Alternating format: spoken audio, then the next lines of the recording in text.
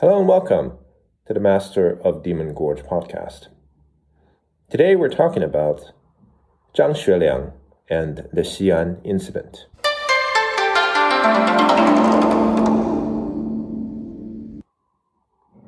A drug addict, a warlord who ran his own fiefdom larger than most European countries, an ex-lover of Benito Mussolini's daughter, Edda, a prisoner of well over half a century, a man born right after the Boxer Rebellion, but lived long enough to see the Twin Towers fall on 9/11, and at a critical juncture, for better or worse, a shaper of modern China's destiny.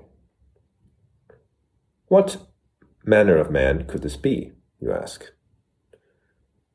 Well, we mentioned him already on this podcast in our episode on the Soviet general Vasily Chuikov and his career in China. And I remember seeing a documentary about him on TV when I was a young boy in Taiwan called 寂寞少帅半世纪, Half a Century of Loneliness for the Young Marshal. The man widely known as the Young Marshal, Zhang Xueliang, was born in June 1901, or, as the dating convention still in use at the last years of empire had it, the 27th year of the reign of Emperor Guangxu. His father was Zhang Zuoling, a poor peasant boy who, by the time of Zhang Xueliang's birth, had become a cavalry officer in the Qing Imperial Army. In 1911, when the Republican Revolution began in southern and central China, Zhang Zuoling in the north sided with the monarchists and suppressed the revolution locally.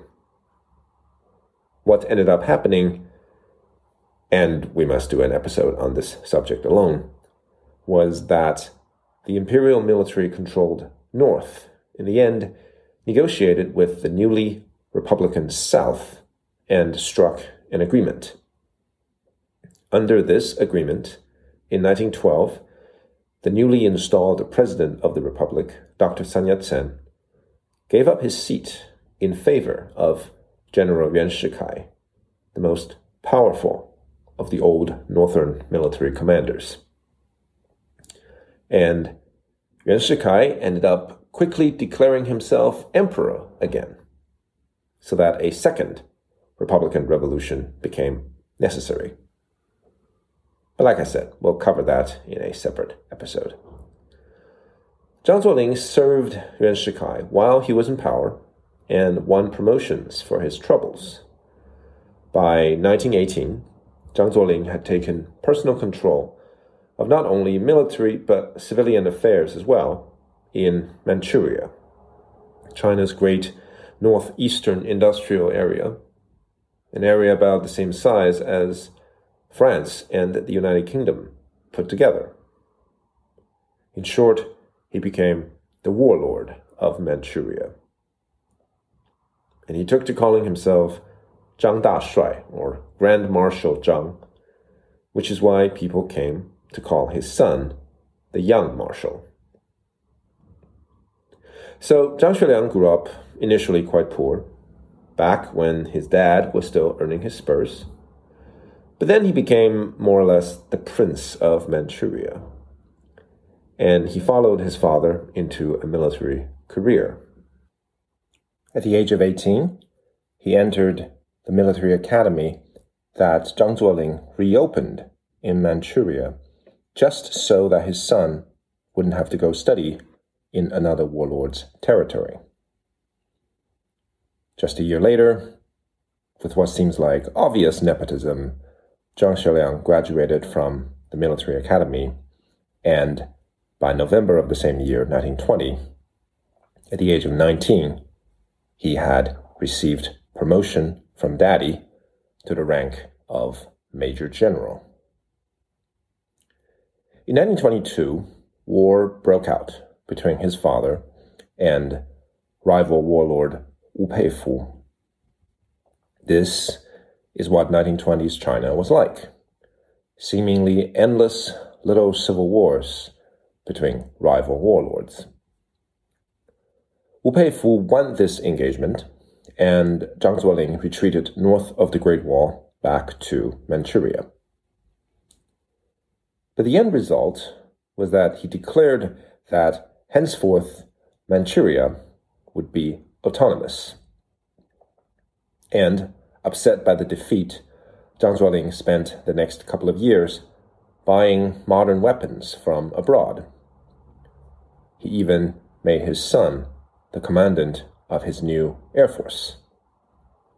In September 1924, Zhang Xueliang launched a second war against his neighboring warlord to the south.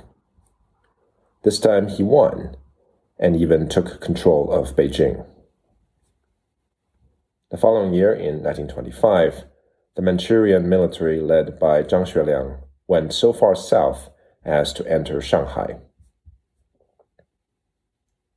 Starting in 1927, though, the Republican revolutionaries, or perhaps more accurately their next generation, who had been based in China's far south and claimed legitimacy as the central government, now launched what history calls the Northern Expedition. Their leader was one Chiang Kai-shek. And their aim was to compel all the warlords in the north to fall in line and submit to the central authority of the Republic. Jiang's National Revolutionary Army was largely successful. By 1928, Zhang Xueliang had been forced to retreat once again to his home base of Manchuria. On the early morning of June 4th, 1928, Zhang Xueliang was riding a train back to his headquarters when the railway exploded under him. Japanese agents had planted explosives with the aim of assassinating him as a precursor to an invasion of China. They succeeded. In the wake of his father's assassination, the young marshal now took power in Manchuria. With vengeance against the Japanese foremost on his mind, Zhang Xueliang at this time nominally submitted to Chiang Kai-shek's authority as the leader of the central government. We can perhaps gloss over the next few years with just a headline. Through the early to mid-1930s, Imperial Japan took gradual steps to encroach into China, starting with Manchuria, the part of China nearest to Japan.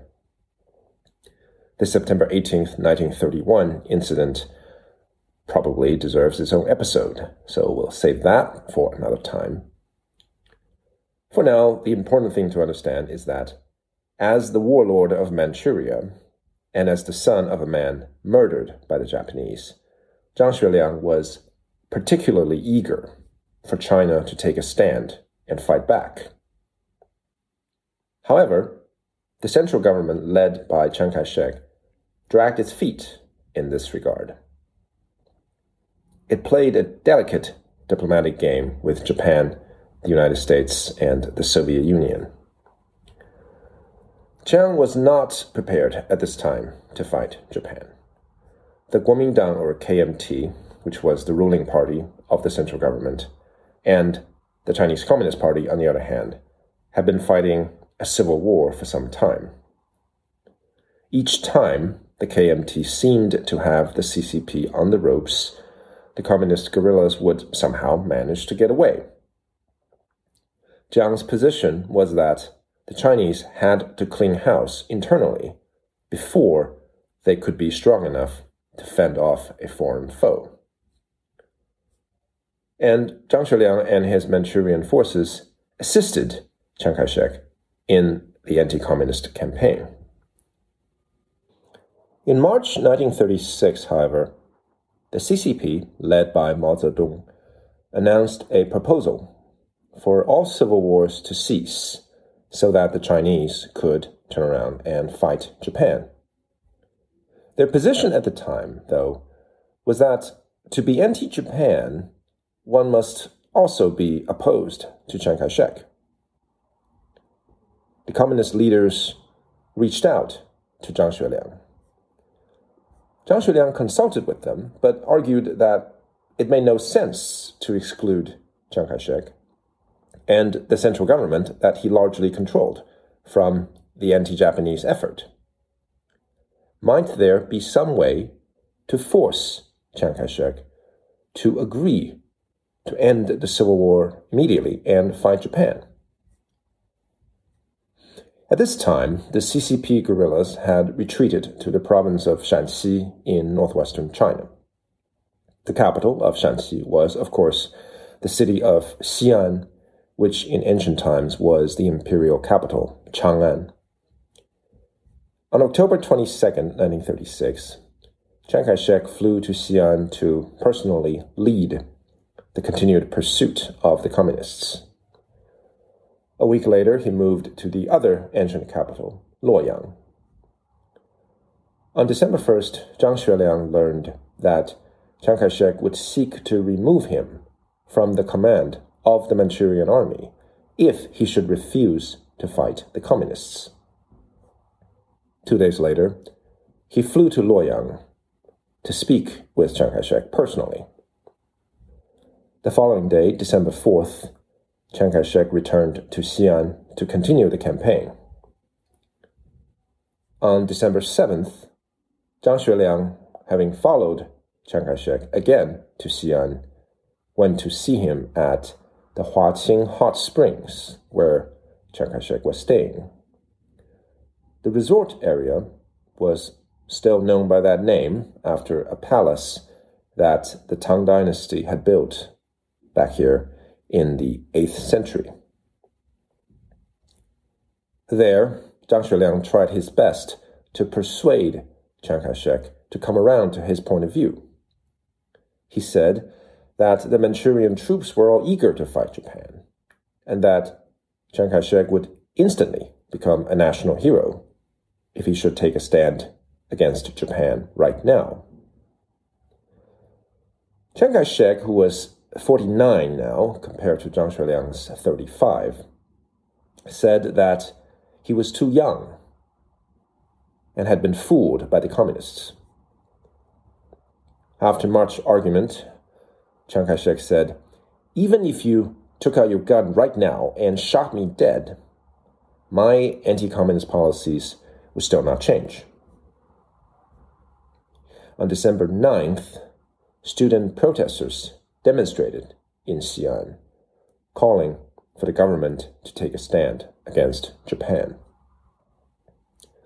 Zhang Xueliang talked them down and promised to speak to Chiang Kai-shek. The latter, though, again dismissed him. The following day, December 10th, Zhang Xueliang and his confederates finally agreed to launch what forever would be known in history books as the Xi'an incident. And Jiang, in a way, saw it coming. In his diary entry for December 11th, he noted something odd in Zhang Xueliang's demeanors. Nonetheless, he fell for it. In the wee hours of December 12th, Zhang Xueliang, allied with another general, Yang Hucheng, sent his loyal Manchurian troops to surround the Huaqing hot springs and to enter the compound to seize Chiang Kai-shek. After a gun battle between Jiang's bodyguards and the Manchurian troops, after Jiang tried to get away by jumping over the walls and hiking over the nearby mountain, Zhang Xueliang's forces managed to capture him. That morning, Zhang Xueliang and his allies sent a cable all around China. In this cable, and in statements to the foreign press, Zhang Xueliang emphasized that he would release Jiang immediately and be loyal to him if he would only pledge to end the civil war and fight Japan.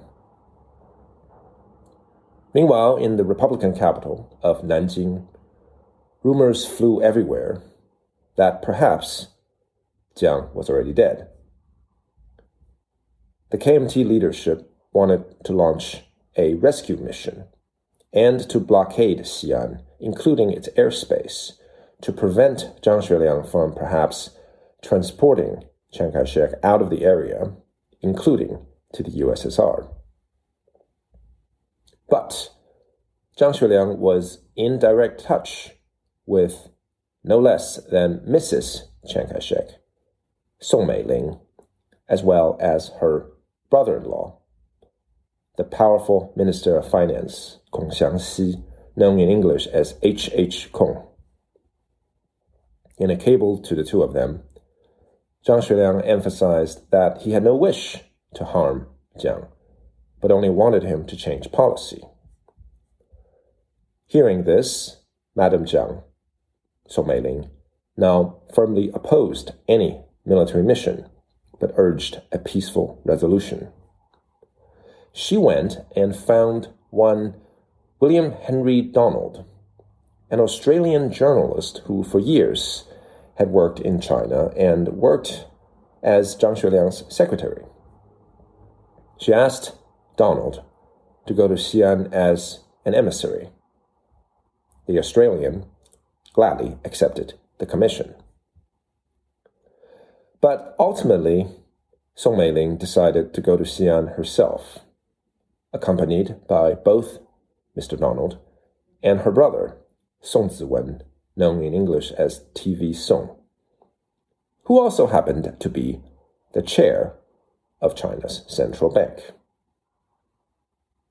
This was on December 22nd.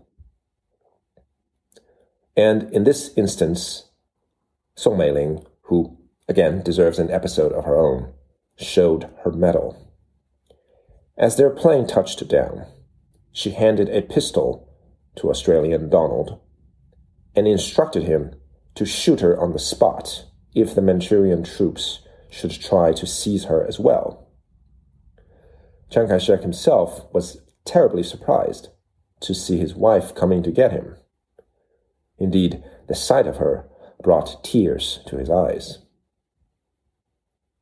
Throughout the 22nd, they negotiated. Then on the 23rd and 24th, Zhou Enlai, later foreign minister for the communist government, came to see Song Meiling.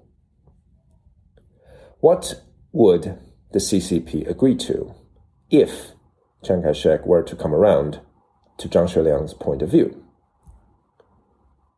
On the 24th, under Song Meiling's guidance, the different sides finally came to agreement. Zhang Xueliang would release Chiang Kai-shek and endorse him as national leader as China fought Japan. The civil war would cease, for now, and the CCP would agree to support the KMT central government. The next day was, of course, Christmas.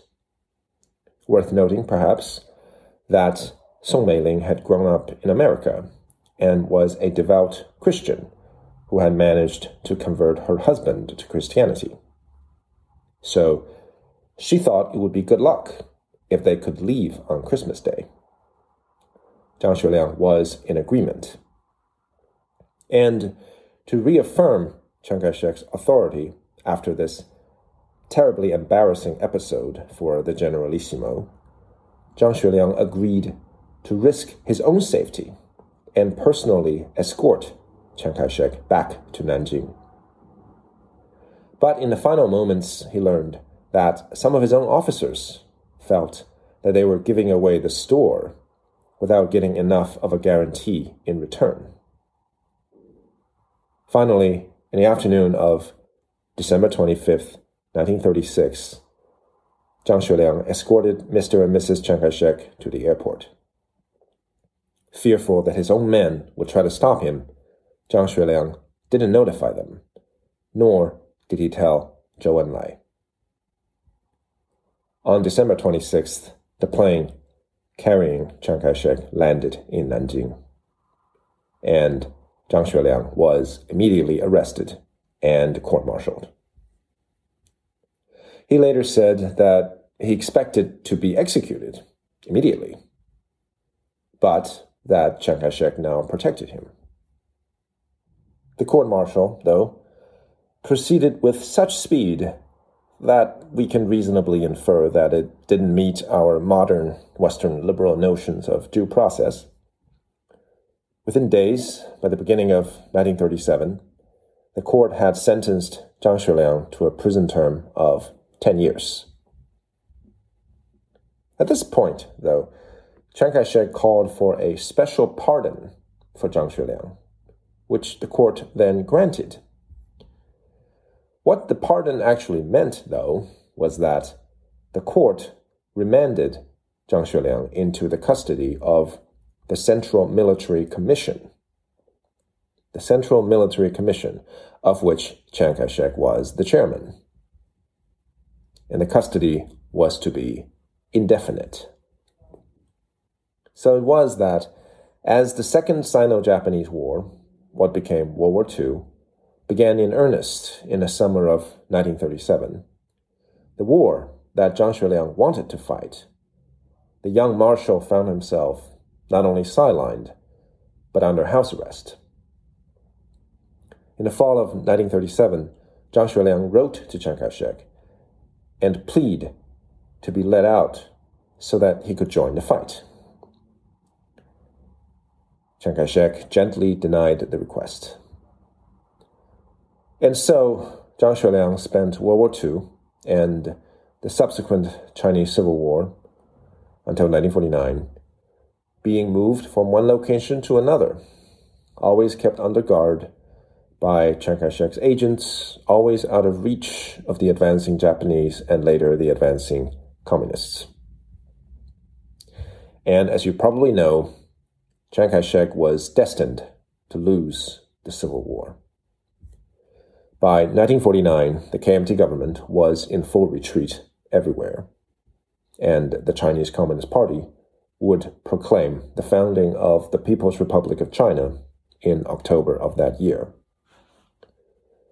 Chiang Kai-shek and what was left of the KMT would flee to Taiwan, leading to the delicate political situation we now have.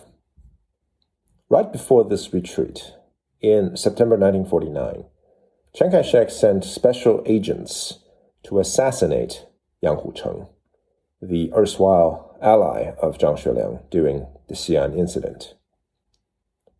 They wound up killing not only him, but his whole family, and even his secretary. But Jiang did not order Zhang Xueliang's murder. Instead, they moved him once again, this time to Taiwan, to follow the KMT government. Zhang Xueliang said he didn't understand why Chiang Kai-shek spared him, but killed his confederate. American intelligence would later report that it was Madam Chiang Kai-shek, Song Meiling, who saved him. Jiang had wanted Zhang Xueliang dead as well, but his wife insisted otherwise and threatened to leave him and to publicize the assassination, should Chiang Kai-shek ever order it. I've always felt that how Chiang Kai-shek dealt with Zhang Xueliang was a revealing episode. There's no question that Chiang Kai-shek was a dictator. But how much of a dictator? Not all dictators are the same. Zhang Xueliang was someone who had once kidnapped him, held him at gunpoint, and humiliated him publicly by forcing a political agenda upon him. Surely any one of modern history's great dictators, a Hitler, a Stalin, or Mao, not to mention any monarch worth his or her salt from earlier ages, Augustus, Elizabeth I, Louis XIV, you name it, would have had him killed. It's hard to imagine that any of them would have been restrained from doing so by a spouse. But that was what happened in the case of Chiang Kai-shek and Zhang Xueliang. Arguably, it was this insufficient ruthlessness, this insufficient commitment to a dictator's course, that destined Chiang Kai-shek to lose to a man like Mao. Moreover, we can forever debate whether or not Chiang Kai-shek was ultimately right. Failure to destroy the communists in 1936-37 meant their resurgence after World War II. And yet, Zhang Xueliang undoubtedly spoke for many in 1936 when he demanded an end to the internecine fighting so that the Chinese could unite against the Japanese. In any event, after being moved to Taiwan, Zhang Xueliang remained under some degree of house arrest until 1990, although the conditions loosened as the years wore on. By 1990, Chiang Kai-shek was long dead. Even his son and successor, Jiang Jingguo, had also died. Li Denghui, a Taiwanese native who had grown up under Japanese occupation, a man unconnected to the Jiang family, a man whom Jiang Jingguo handpicked as his vice president, had succeeded to the presidency. The Xi'an incident, World War II, the Civil War, these had all entered history books by then. But still, there was Zhang Xueliang, the young marshal, a living reminder that the past wasn't gone. It wasn't even really past. After his release, Zhang Xueliang moved to Hawaii. And finally, in October 2001, Zhang Xueliang died in Honolulu, aged 100. Thus, finally ended a legendary, highly controversial, but undoubtedly highly influential life. The life of a man who, at one point, bent the arc of history to his will, and thus finally ended a remarkable chapter in modern Chinese history. This has been MODG. Thank you for listening.